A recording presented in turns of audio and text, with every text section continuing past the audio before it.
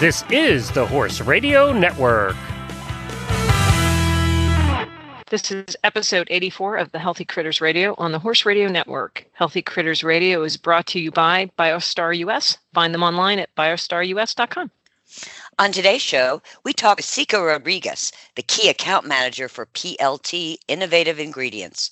Our breed of the show is the hedgehog. In Critter Nutrition, we look at Ayurveda for dogs. And in Coffee Klatch, we ask, do you love cats or loathe them? Listen in.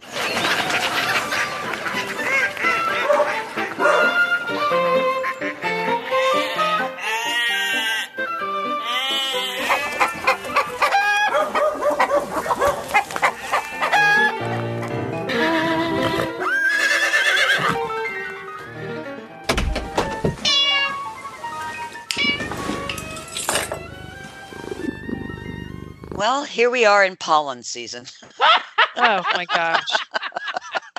You know what I learned? I learned this last year, and I'd forgotten it. But Richmond is like the worst area in all of the country for pollen, like over a period of time during like the spring. And I can see that because I have never started coughing. Like I feel fine. I'm very fortunate. I don't feel that affected by like allergies, but my son Ray, bless his heart, he's having a lot of trouble. How about you guys? I definitely feel pollen in my nose, in my throat. And it's not, I mean, it doesn't debilitate me at all, right. But boy, when the wind is blowing, oh yeah. crow. I was driving back from Charlottesville and went through, and I was going to try to video it, which I would have pulled over and then pulled up. Did you see like a pollen cloud? Oh, it was green. And I was like, oh, this is bizarre. I don't think I've ever seen this. Wow. It was pretty bizarre. And I mean, yeah, it was, and then my truck was covered with green stuff. Yeah. It's that nice coating, Mm-hmm. especially after you just washed your car. And it's sticky. It's not like just dust. It's sticky. No, At least the it is pollen sticky. here is. It's sticky. It's a very vibrant green. It is. It's pretty. It's lovely. How about you, Jennifer? You having trouble down there? We had a very dry spring. Typically here in Central Florida, we don't get much rain in the winter. It'll go weeks and not rain. Right. But generally speaking, by the time February, March rolls around, we start getting some showers once in a while, and it was exceptionally dry right through to when all of the oak trees and the pine trees bloomed. Oh. And oak trees and pine trees are more common than air here. Oh, that's a problem. So we had some serious pollen. We would go out on our front deck, and the pollen was so thick that we had to use a broom to sweep it off. Whoa. Yeah. That's kind of what I've been experiencing. So Cray. I get it. Yeah. Whoa. And typically it doesn't bother me, but I actually sneezed a little bit this spring, and because it was really bad. Yeah. I think that, and Tigger, you've been feeling this too, but I have just been all of a sudden like kind of been, I don't want to say choking, but like I'm like, oh my gosh, I absolutely have to cough. Like I just have to cough.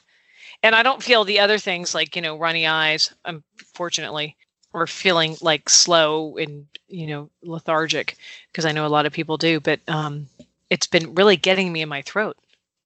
Interesting. So the I weather get it in really my makes a throat difference. and my doesn't it? nose.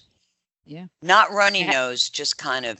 It's just getting up in your business. Yeah. Are either of you two classically hay feverish, the type of people that No. every No. spring and the No. grass and stuff? No. No. No. No. That's good. Years People with ago, hay fever, I feel bad for them. years Oh, ago, that I must went be through horrible. like the allergy thing, and I have to tell you that really did. Yeah, it really did help me. And I also Oh. think you outgrow a lot of stuff.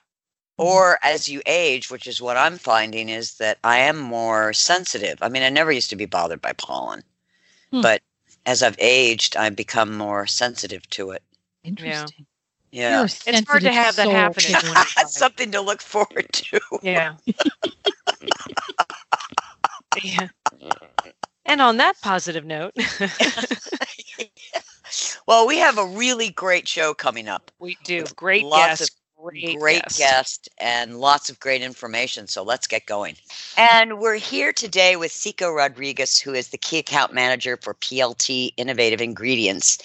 And the reason I wanted him to be on the show is that I recently got to know Cico over the course of the winter in Wellington, and I found him to be an abundant source of information on the innovations that are going on in the nutrition industry. And he's helped me immensely, directing me to some raw material suppliers for BioStar, which will result in some very exciting products coming out in 2019. But he's got a great personality. He knows so much about whole food supplements, being the former formulator for Garden of Life supplements for humans. So I thought this would be a good chance for our listeners to learn a little bit more about the human side of whole food nutrition. So welcome, Cico, or as I say, Cico de Mayo.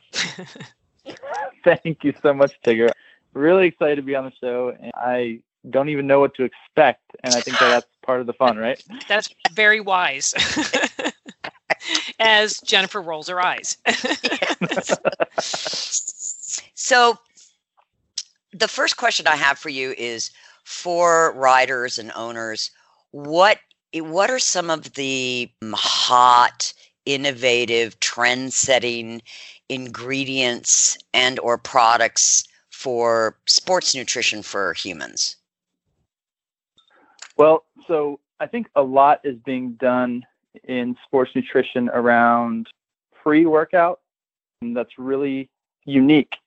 And the areas that I'm seeing are especially around recovery, but starting at the pre-workout. So if you look at the life of an individual before they train themselves, not necessarily their animal, but when they train themselves, you have the needs of the body for energy to be able to work out.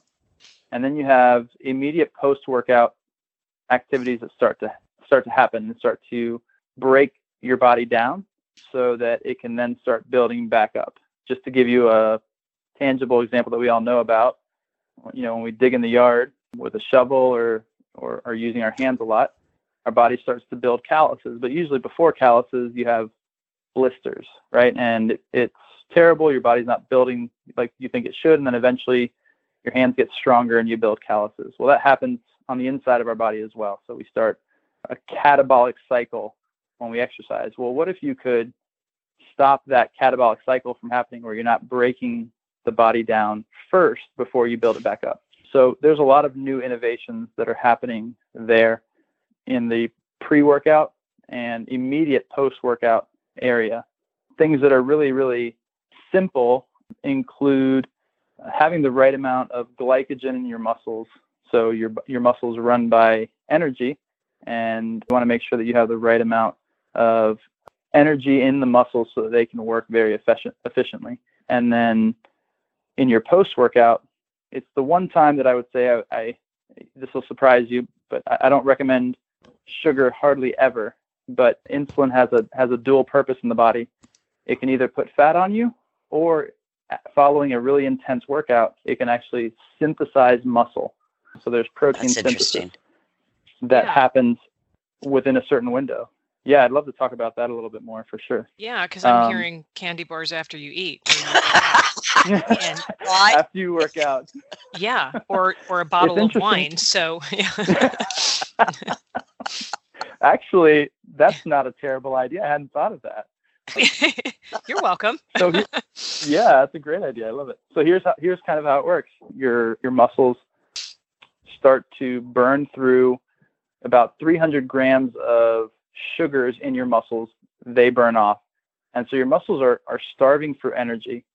And if they don't get energy, then they start breaking themselves down, because protein is less expensive. If you go to if you wanted to buy something that, if everything's equal, right, calories being equal, and you could purchase your calories, you would want to spend less for them, right? And so it's cheaper to get sugar or protein as a calorie source, as an energy source, than it is to get fat. Fat's very expensive.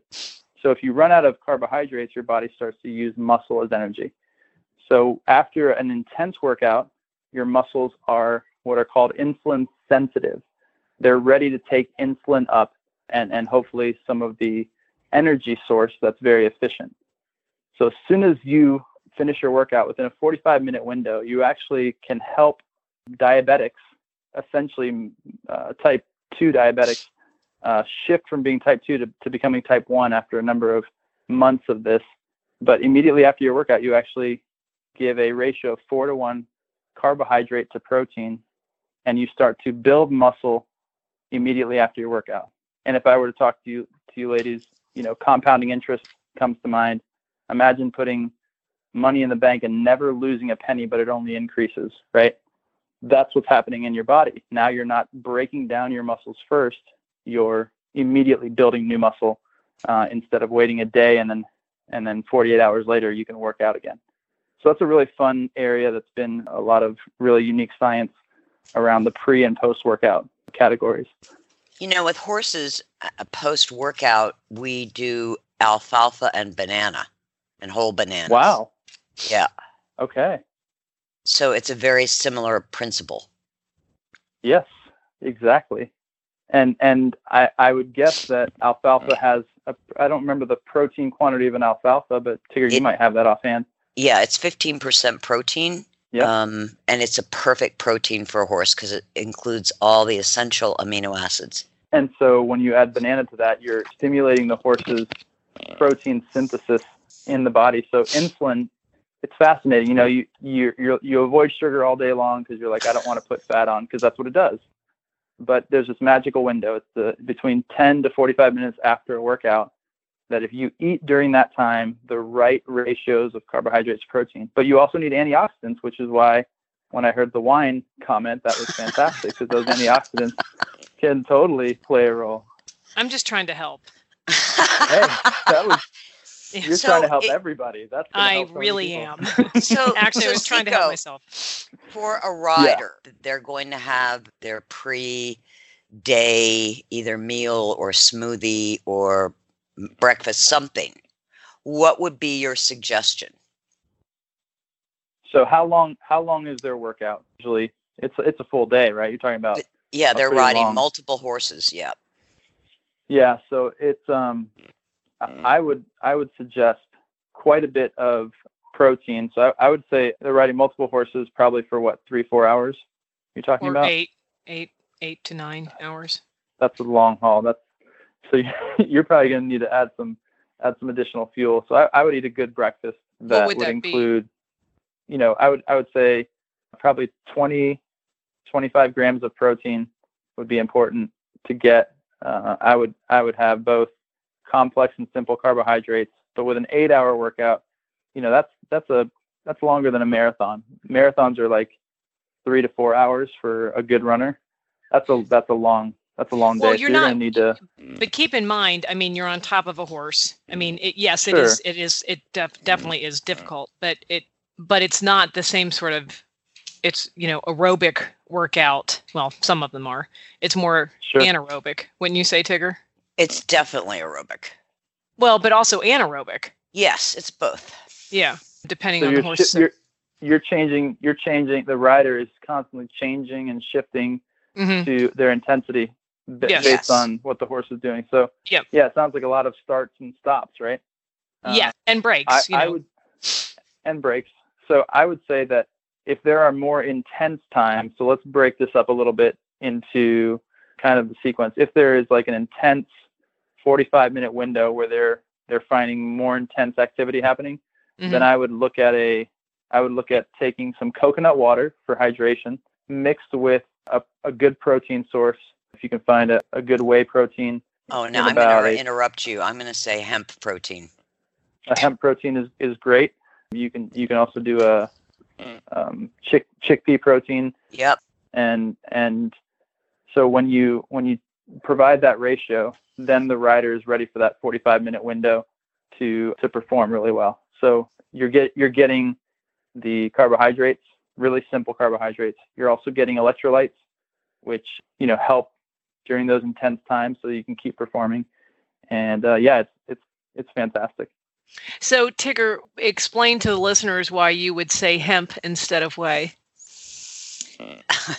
Seiko and I may have an interesting discussion about this on air. Sure. I see that most whey is has been hydrolyzed, overly processed, and it's not so easy to find undenatured whey protein. I mean, you really have to do some serious hunting. It's out there, but you have to really look for it. Well, the one that I would recommend is actually a company that uses goat whey protein, which is undenatured, and it goes through a special drying process. So there's a company called Elite Fuel, and they work directly with a farm. It's a fantastic permaculture farm. Wow. In Washington, in the Washington area called Mount Capra, and that goat protein with Elite Fuel is a undenatured whey. It just because of the drying process. So good. Yeah, exactly. Oh, cool. So the drying process doesn't put too much heat, so you don't change the shape of the protein, which Tigger and I think would love a discussion on the importance of the shapes of proteins in the body. But in any case, they are great. That is a great whey protein source. Is a goat protein, much more easily digestible than a cow protein. So goat protein is more digestible. Yes. Yes, much more digestible. For much dogs more too. That I didn't know. That. Yeah. So this is interesting. 80% of the planet uses goat protein versus cow protein. Really? Yeah. So you have goat farmers and you have some sheep farmers as well, but 80% of the planet's consumption of dairy is from goat compared to cow. Wow. That's kind of cool, right? Yeah, it is. Oh.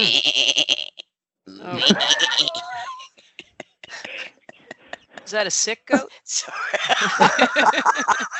Jennifer, why would you say that?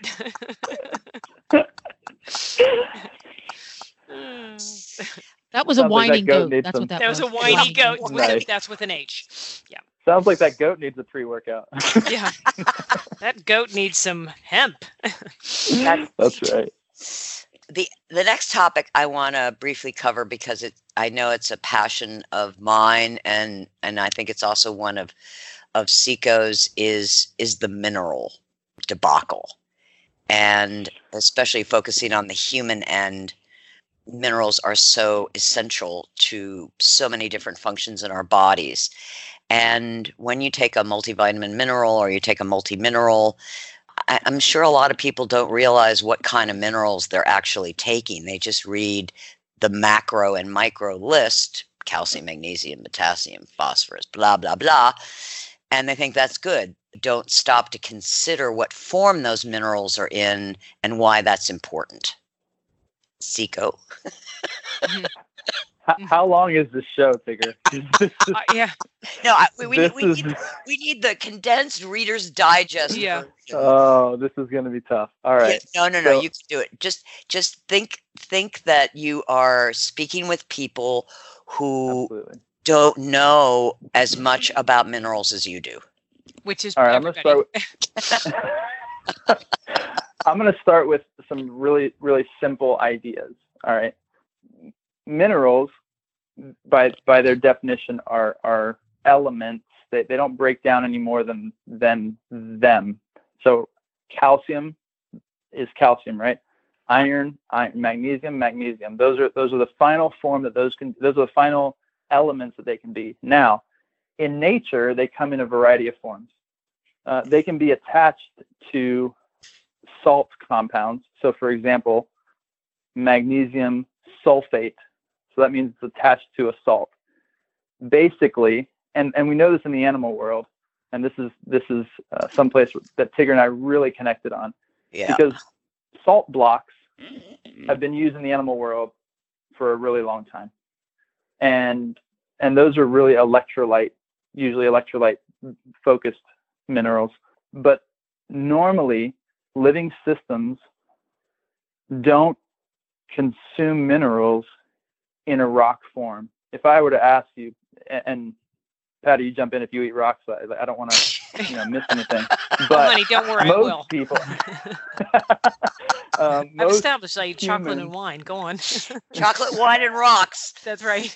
That's right, Woo. on the rocks. Right. Oh, yeah, there you go. So most minerals come in a rock salt form. So I'll give you a very good example since I'm sitting in a room right now. Calcium carbonate is the same calcium form, the carbonate form, that you'll find in drywall. The body doesn't process that very effectively. We don't process rocks. We were never intended to process rocks very effectively. And so the ideal scenario is when minerals are attached to the parts of the food that they would be found in when they're in food. And normally minerals are attached to proteins in food. So if you take a protein like a hemp protein, you'll have almost all of the minerals there. You have some in the carbohydrates, but the majority of the minerals are sitting inside of the protein part of the food. And those are much more bioavailable. There is a journal from the 1960s called the Journal of Calcified Soft Tissue. And to give you an idea of what we've done in our culture of taking what was intended to be very good dietary supplements in the wrong form, is we've caused our bodies to be full of rocks in all the wrong places. So kidneys are starting to get calcified. Our arteries, veins start to get hard, and we blame it on heart disease. Well, the heart isn't diseased, it's the wrong form of mineral. Now, I'm not saying there aren't heart disease issues, but it's the wrong form of mineral for the body to process, to put it in the place where it's actually needed, which is the bones or muscles, because calcium is part of the muscle cycle. One of my biggest passions, because it affects so many people, is iron. So 1.6 billion people on planet Earth are anemic, and there's a lot of undiagnosed anemia. My brother, who is an elite athlete, he actually plays for the Dominican national rugby team, because my family's Dominican, so he made the national rugby team. He was so low on iron that his workouts started to be impacted dramatically. And I started to talk to him. I asked him a few questions about what he was starting to notice. And I said, listen, you should do a test, but I think you need another form of iron. The forms of iron that you might be getting in your diet aren't providing you with what you need. And this is not a joke. In 30 days, he saw a total transformation of his endurance, and his strength went up dramatically. Because if you're not absorbing iron, then you're doing two things. Number one, you're actually feeding pathogenic organisms to your gut. The bad bacteria are getting fed that iron. That's why people that take irons, especially pregnant women, they get cramps. That's all the wrong bacteria using that iron as an energy, as turning it into energy to grow. And so they have cramps, constipation, digestive issues. Mm-hmm. Number two, you can breathe as much as you want with your mouth and your nose, but if your oxygen doesn't attach to iron in your blood, because you're getting the right form of iron to absorb and utilize, but then your muscles, your brain, all of those things aren't breathing no matter how many breaths you take. So iron is critical, and the wrong form of iron is prevalent. I have a dream of eliminating that from the wrong form of iron from planet Earth. So can you for human consumption? Can you say which the form of iron is that you want to avoid in supplements? Absolutely. There's a couple. They fall under the name of ferrous sulfate or ferrous fumarate. Yep. So if you look at those irons, you'll notice them on every major iron label. Now, there's other forms of iron that are better, but they still do cause digestive problems, and those are single amino acid chelates, which are good. But do we have time to share a little study? This is one of my favorite subjects, honestly, on minerals. I mean, yes, if you haven't noticed. All right. So back back in a year ago, this past January, so 2018, we did a study, and we were doing it on active adults, and it was an open label study, but it was with a naturopath that was having issues with his patients that had challenges with iron. One of them was a top CrossFit athlete, all right, a male, which is not normal. Males having iron issues is not normal. It's not the norm, but I think it's out there that they're deficient. Another one was a woman who was pregnant with twins and whose midwife said you cannot increase blood ferritin levels in the third trimester. Another woman was a person who basically could barely function during her day because she had no detectable ferritin, which is a measure of your long-term iron storage. And then there was a few others that were just challenged with noticing they were having trouble with their energy, and they weren't sure why. And the doctor diagnosed it to this iron problem. The amazing thing was the doctor used all the best forms of iron that he knew about, and he also used the bad forms just to see if those would work. And none of them were seeing the results. And when I say that they weren't seeing results, the woman that had no detectable iron for 7 years, she saw no progress.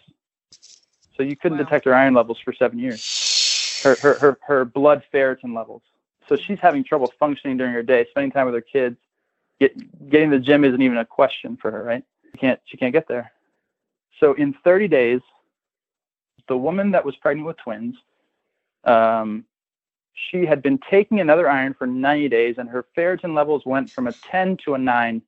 She was taking an amino acid bisglycinate. Yeah. She was taking iron bisglycinate, and it went from a 10 to 9, and that was the best known form of iron that this doctor knew about.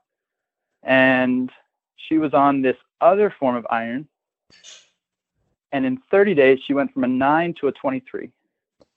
And she started to be active as a third trimester, pregnant with twin mom, mother of 3, mind you.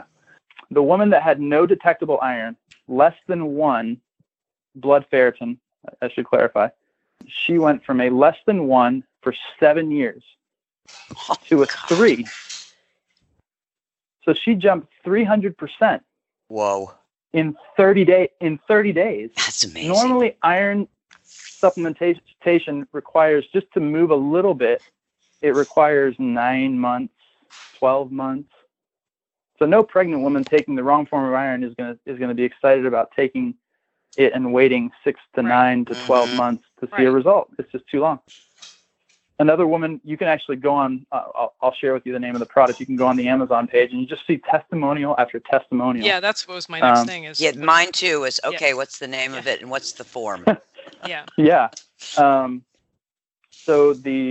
I want to give something for your listeners too, to be able to actually take a quiz for this iron, but you can go online and check it out on Amazon or from the site. So the form of the iron is a hydrolyzed whole protein mineral chelate.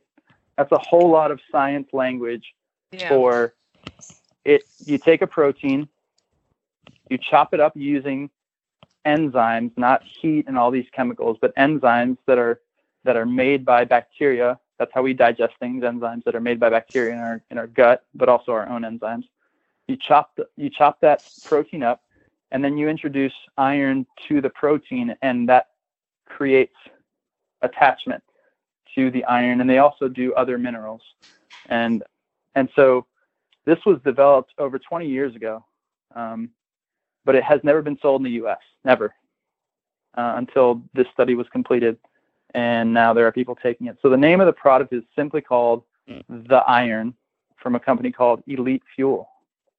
And there's a really cool quiz. If your listeners want to check it out, they can go to bloodenergizer.com/iron-quiz. And I guess we'll have links in the show notes for that. But that's a great quiz. You should have your ferritin levels tested. But it's the 14 questions that'll give you an idea. Do I have an iron deficiency? And if you do, you want to make sure you're on the right form of iron to be able to. Yeah, that was my biggest thing I was going to ask, is how many people should consider, doing this, just but you should get it checked first before you should get it tested. The beautiful thing about the right form of iron is it's very hard to overdose because the body knows how to process things that are in the right form much more effectively. So you don't have the same challenges that you do with the wrong form of iron, which will cause constipation, dysbiosis in the gut, and not really improve your blood iron levels.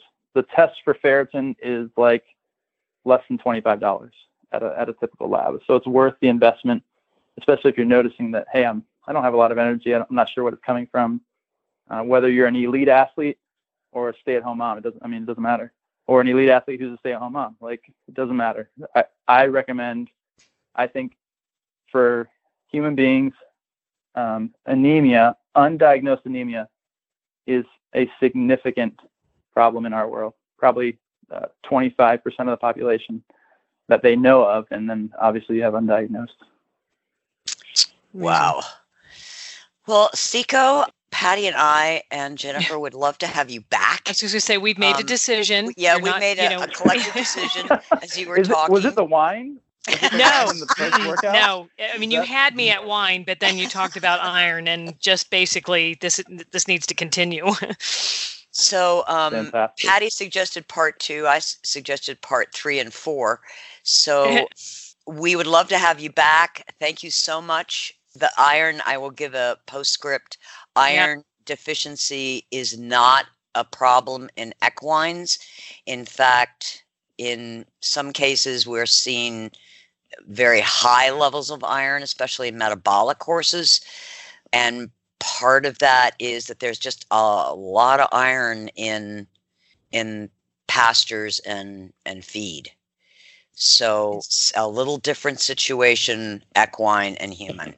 Just want to say. But Seco, cool. Thank you. Thank you so much. Hopefully we'll have you back very, very soon.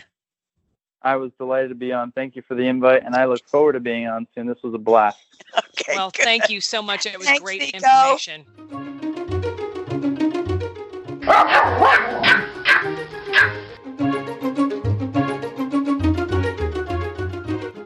Hello. Hetty.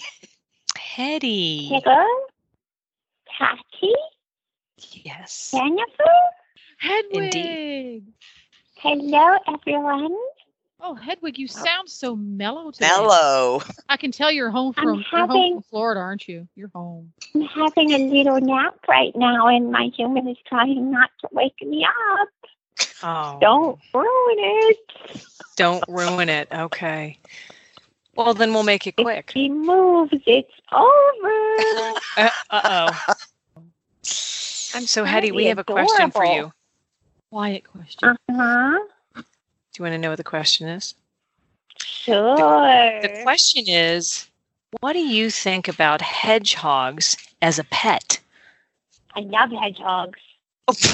Okay. They're adorable. They are Back when my adorable. servant was in university, which she claims to have attended, but there is no evidence, and she's pretty dumb, so I doubt she actually went. Her housemate and her friend had one. It was called November. It was named after a poem. Long story. Moving on. Anyway, November was a miniature hedgehog, and she was so cute. She had a little tiny wiggly nose and a little cream-colored long nose, and she was so cute with her little feet. She basically looked like me, only smaller even, and she would curl up with them while they were, quote, studying, but we all know they weren't studying because they didn't go to school. Anyway, sadly, November died because hedgehogs don't live forever, but they don't. Love You're right. They don't. Well, that's cool. That's cool. Okay. Well, she was a very adorable hedgehog, and she loved to be in a sock. Right, because they like to what do they call it? Hide. Burrow and hide. I think they call it a hide. Yeah. They had ski socks, cool. Big ski socks, and she would crawl into them. Mm-hmm. So cute. Oh my gosh. Oh my gosh. I love hedgehogs, and now I 4 paws up. 4 paws up on the hedgehog. Okay. So it's Hetty approved. That's Hetty approved. Great. And that's what we're going to end up doing for the rate of the show. So I'm glad you approve. You know what? There There is a kind of connection between Hedwig and hedgehog. Just saying. Yeah, they're because No. they both begin with H's. They both have high cuteness levels. They have super off the charts cuteness. We are adorable. But Yeah, I mean, think if we wanted to be honest, that hedgehog was quieter than me. Yeah, they don't. Yeah. Probably. Okay. Yeah. And even smaller. And she did not have a little harness. Like I have a harness to walk on. Maybe she should have had a little harness. Oh, that Well, there would is be- that. She really liked to be in front of the heater. That was her favorite thing Right. in the ski sock. Yeah. That was how she liked to roll. Yeah. All right. Well, I think Okay, that well, thanks, listeners know- Hetty. Yeah. Hetty approves. No? It's a Hetty approved Problem. pet. Thank you, Everyone Hetty. should get a hedging hog. We call them hedging hogs in our family. Hedges that's and hogs. cute. Well, I hope you get one for Christmas. Thank you. Bye bye, Hetty. Welcome. Bye, Hetty.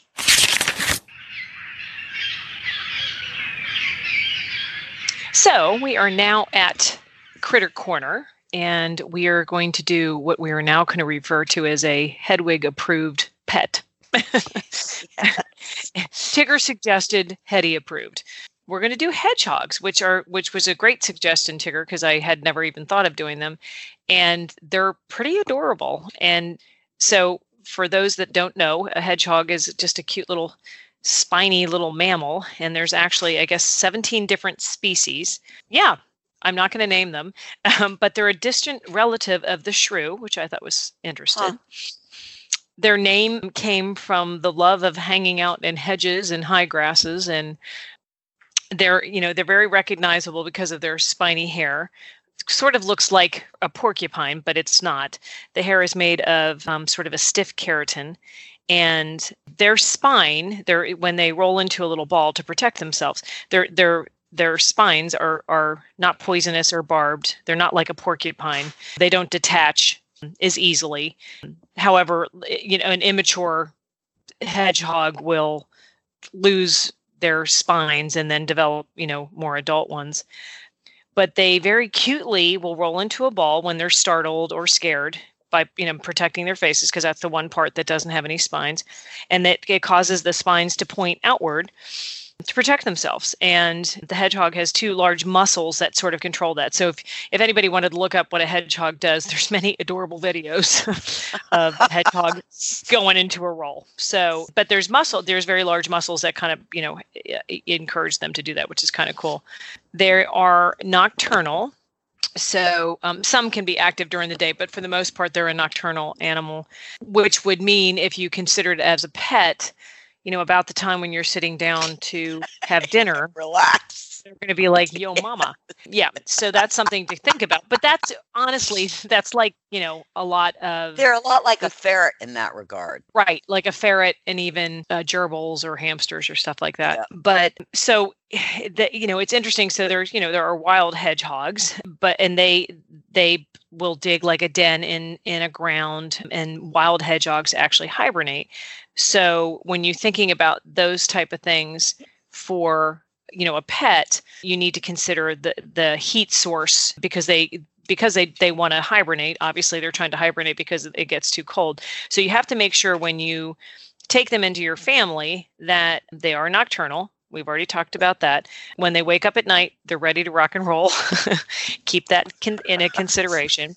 They need an external heat source. And if you buy one from a breeder, they're going to tell you exactly what temperatures and how you do all of this. And most of the pet stores will, if you buy one from a pet store, all of the reading that I did recommended that you try to get one from a breeder and a little bit younger, because they're not really supposed to be hanging with people. So if you want through a lot of patience, they can be handled when they're young and made a really good pet. So when you would bring them home, you would want to have a smooth cage, probably like an aquarium. The rabbit cages and kind of rat cages that you can get, their feet are tiny and they'll probably fall through that. So they suggested, like an aquarium with good ventilation. And again, like I said, a good heat box. But you also want to provide what's called a hide box, because they will hibernate, they need something, well, hibernate, but also because of the type of animal it is, they want to burrow. And like Hetty had shared with us, you can, they like to go in socks. So, you have to provide the things that, that obviously will make them happy. But if you get one that's younger with, time and patience, they will warm up to people because they're very solitary by nature. You just need to take your time, with doing that. In nature, they are, because they have snoots or snouts, they are attracted to things that crawl. So like insects, snails, and frogs, and bird eggs, which don't crawl. But so when you are thinking about how you're going to feed them in your home, you can get mealworms and crickets and stuff like that. But they also strongly suggest that you get a good ferret food. I guess it's a thing that a lot of people and breeders will actually feed kitten food, and they don't recommend that because the vitamin and mineral balance is not the same. I mean, because obviously kittens and hedgehogs are going to be completely different. They have about a 5-year lifespan. They're about anywhere from 5 to 8 inches long and pretty adorable. Just want to say that. Once you get one home, if you get a younger one, you want to give them a couple days to adapt before trying to handle them, because they do startle easy and they will just stay in their rolled up stage if they're not comfortable. So if you take your time and you're patient, they really do come around and can be, quite adorable little pets, as long as you don't mind them being on their wheelhouse, from 6 o'clock until probably 5 a.m. As far as health stuff, they strongly suggest, once you get one, bring it to a vet, have it checked over. Mites, like any type of critter like that, is going to be a big deal. And they actually do have some cancer and some cardiac health issues, which can be monitored or, taken care of by a vet. But they are, really quite a wonderful addition to a family. They're a great apartment pet. I don't know that I would suggest it from my reading for small kids. I think it's better for an adult because they are a little bit of a bashful critter, but by golly, they are super cute. Cute plus. Cuteness plus. And that's what Hetty said. Hetty gave it 4 paws up. Yes. So if any of our listeners have any hedgehogs and any other suggestions or any other information that you can add, please find us. Where, Tigger? Where do you find us? HealthyCrittersRadio.com or on Facebook, Healthy Critters Radio. Indeed.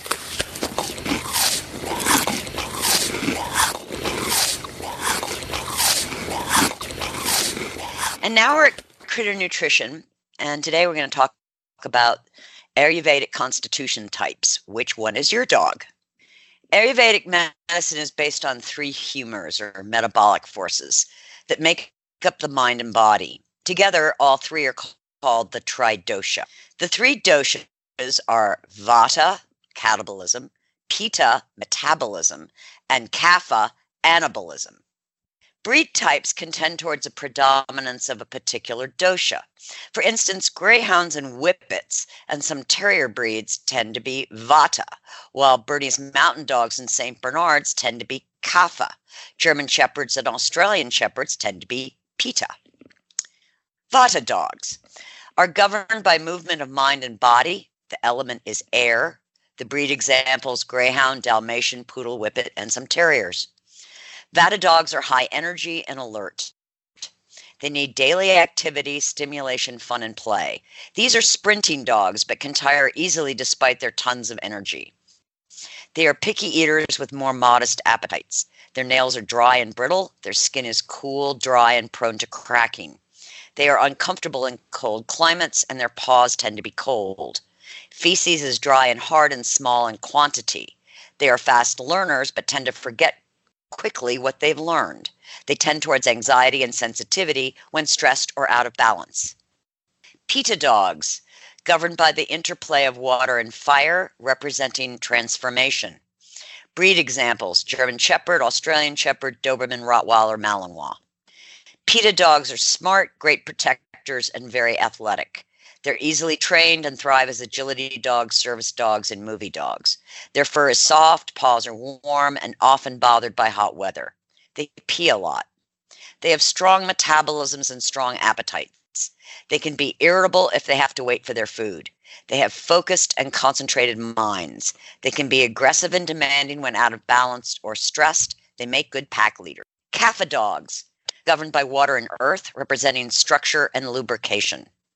Breed examples: St. Bernard, Basset Hound, Bernese Mountain Dog, and some Labrador Retrievers. Kapha dogs are physically strong with a sturdy build. They tend to be easygoing but stubborn. Their energy is steady, not explosive. They are not adverse to cold and wet weather. They tend towards being overweight, and digestion may be sluggish. Stools are pale, and there is a tendency towards constipation. They are slower to learn but have good long-term memory. They are affectionate, forgiving, compassionate, reliable, and faithful. They are considered the peacemakers. They can tend towards separation anxiety and excess weight if stressed or out of balance. Just as it is with people, dogs' constitutions can change as they mature or age. A person can be born with a Pitta constitution, and by the time they are seniors, they tend more towards Vata or Kapha. Protein sources. Vata dogs do well eating chicken, buffalo, seafood, and duck. Pitta dogs do well on buffalo, rabbit, venison, freshwater fish, and turkey. Kapha dogs benefit from white meat chicken, venison, and rabbit. Dogs with Vata constitutions may need increased fat sources in their diet in their older years. Watch for constipated stools and add more warming food in: sweet potato, squash, rice, and cooked oats or quinoa. Vata dogs do well with ghee, goat's milk, kefir, and cottage cheese. Buckaroo's warming stew from Biostar is great for your Vata dog as a whole food blend of dehydrated and freeze-dried food formulated on the Ayurvedic principles of warming and balancing foods to be added on top of your dog's meals. Dogs with Pitta constitutions benefit from a variety of foods: broccoli, cabbage, carrots, cucumber, zucchini, celery, kale, basmati rice, mung dal, and some fruits such as apples, berries, melons, and coconut. Include small amounts of ghee and goat's milk once or twice a week. Buckaroo's cooling stew from Biostar is great for your Pitta dog. This blend supplies Ayurvedic balancing and cooling ingredients that provide variety to your dog's diet, support the various populations of the gut microbiota, and satisfy the innate canine curiosity of new tastes and smells. Dogs with Kapha constitutions do well with broccoli, carrots, cabbage, cauliflower, and celery. You can add small amounts of apples, berries, and pears to their food bowl. They can have polenta, quinoa, and cooked oats. They can have lentils such as split peas. They do well with chia and flax seeds and a small amount of ghee. Avoid cow's milk. Kapha dogs can have goat's milk and goat cheese, unsalted, not aged. Kapha dogs benefit from ginger, turmeric, and black pepper to increase the digestive fire. Juvenate Canine from Biostar is great for your Kapha dog. It's a unique supplement that contains the state-of-the-art Ayurvedic blend Chromanex 3 for the support of healthy joint circulatory support and weight management. Feeding for the weather. Vata dogs benefit from their meals being warm and moist in winter. Remember, Vata is associated with air and needs moisture and warming to reduce dryness. As dogs age, they may become Vata and so need warm water added to their food. Some Vata dogs, as they age, may do better on home-cooked meals than raw. Pitta dogs need cooling foods in the summer. Remember, they're governed by fire. They can have watermelon, or you can freeze coconut oil with some chopped berries or melons and ice cube trays for a cooling treat. Avoid sour apples, bananas, and peaches. If you make a home-cooked meal for a Pitta dog, make sure it is cooled entirely before feeding. Don't add more fire to the fire. Kapha dogs should avoid watery fruits and vegetables like dates, watermelon, cucumber, squash, and zucchini. Particularly in summer, avoid heavy carbohydrates such as cooked oats and wheat. Peanut butter. Peanut butter is a popular treat for dogs, but peanut butter is only recommended for one type, Vata. Peanuts are a warming food, so they're not a good choice for Pitta, and they're too heavy and oily for Kapha. In my pack, we love peanut butter. If you have a Vata dog, think warming. If you have a Pitta dog, think cooling. If you have a Kapha dog, think of foods that are light, warm, and dry. And you can apply an Ayurvedic principles to any dog you have. Real horses and real dogs are healthier, perform better, and recover more quickly on real food. That's why BioStar empowers horse and canine owners with 100% whole food nutrition, supplements, and feeding programs. BioStar products are made at their own certified non-GMO facility in Gordonsville, Virginia, using real food ingredients that are raw, freeze-dried, or dehydrated, never cooked, and are free from artificial flavors, colors, soy, corn, wheat, and molasses. The BioStar product line includes a wide range of whole food, horse and dog supplements, treats, and unique artisan poultices that embrace the ancient and traditional uses of clay and plants. Visit biostarus.com today and learn about whole foods and canine and equine nutrition so you can make the best decisions about the care and health of your horses and dogs. That's biostarus.com. Whole food nutrition the way nature intended.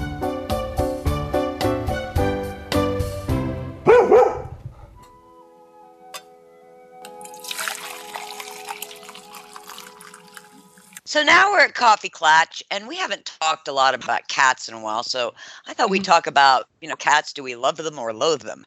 Because it seems there are basically two kinds of people in the world: love cats, loathe cats.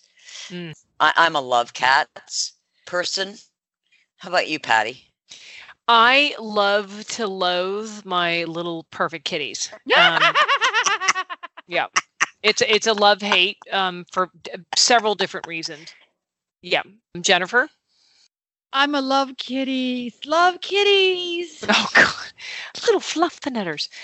Yeah, but you don't have any kitties. Well, we are renters. We are not owners, so we don't get to decide necessarily what creatures we have in our home.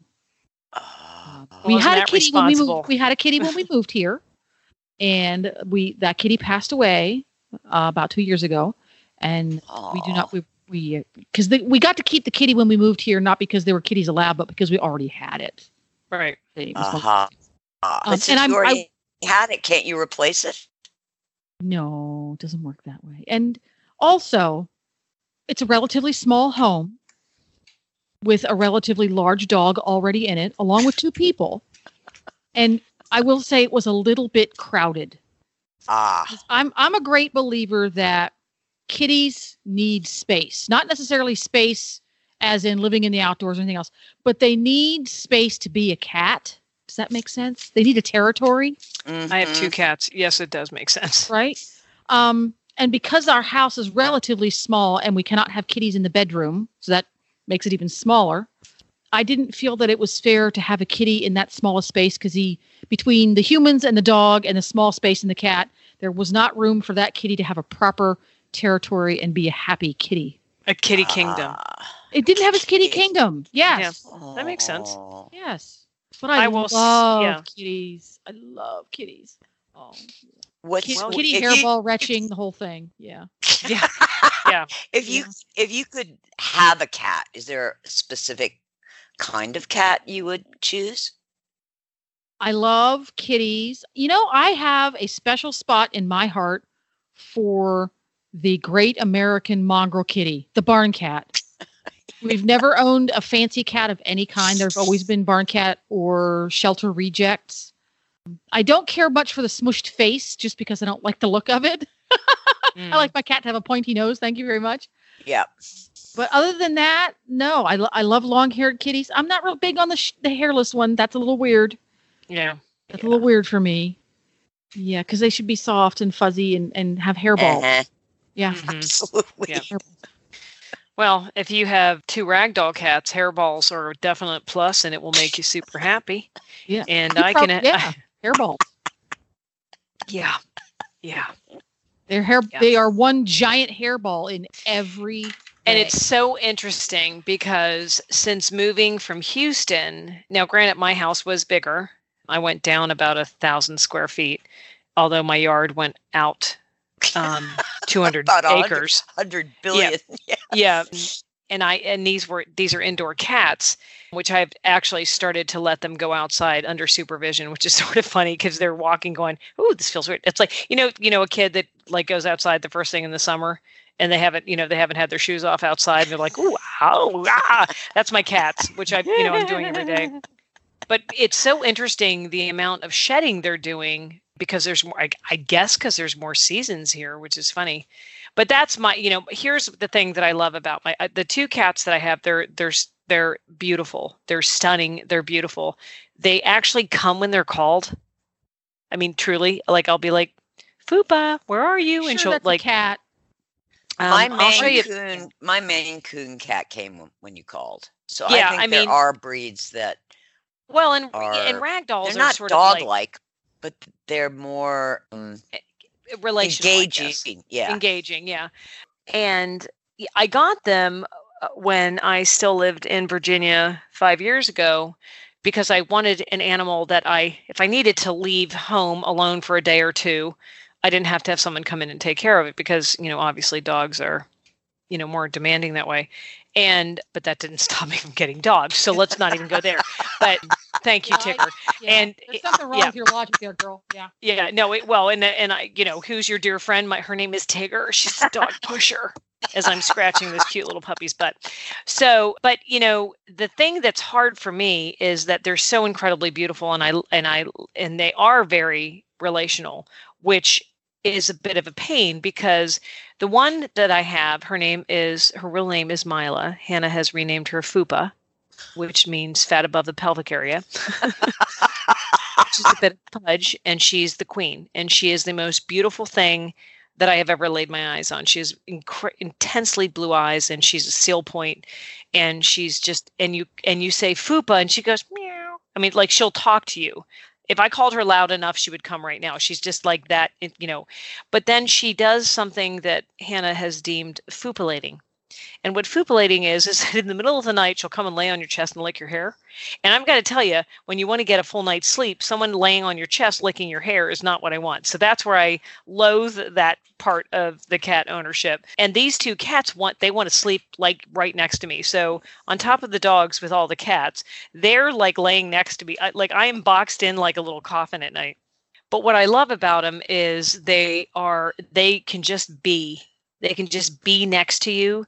With I don't have to pet them.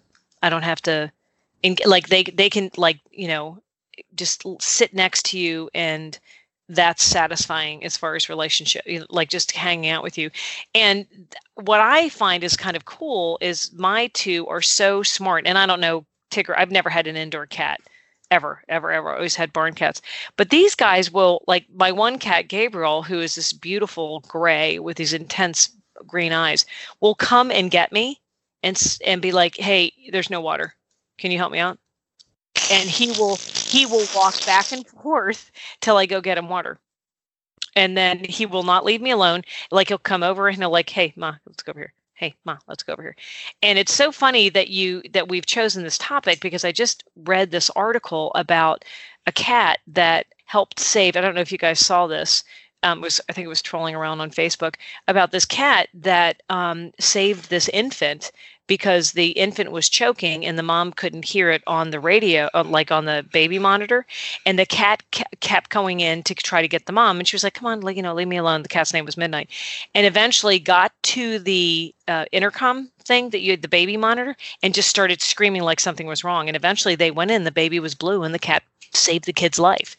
So there's so many things about cats that are fascinating and incredibly wonderful. So yeah, I love cats. I lost my last cat, died 2 years ago, 17 years old. The cat the size of a small country, weighed 24 pounds.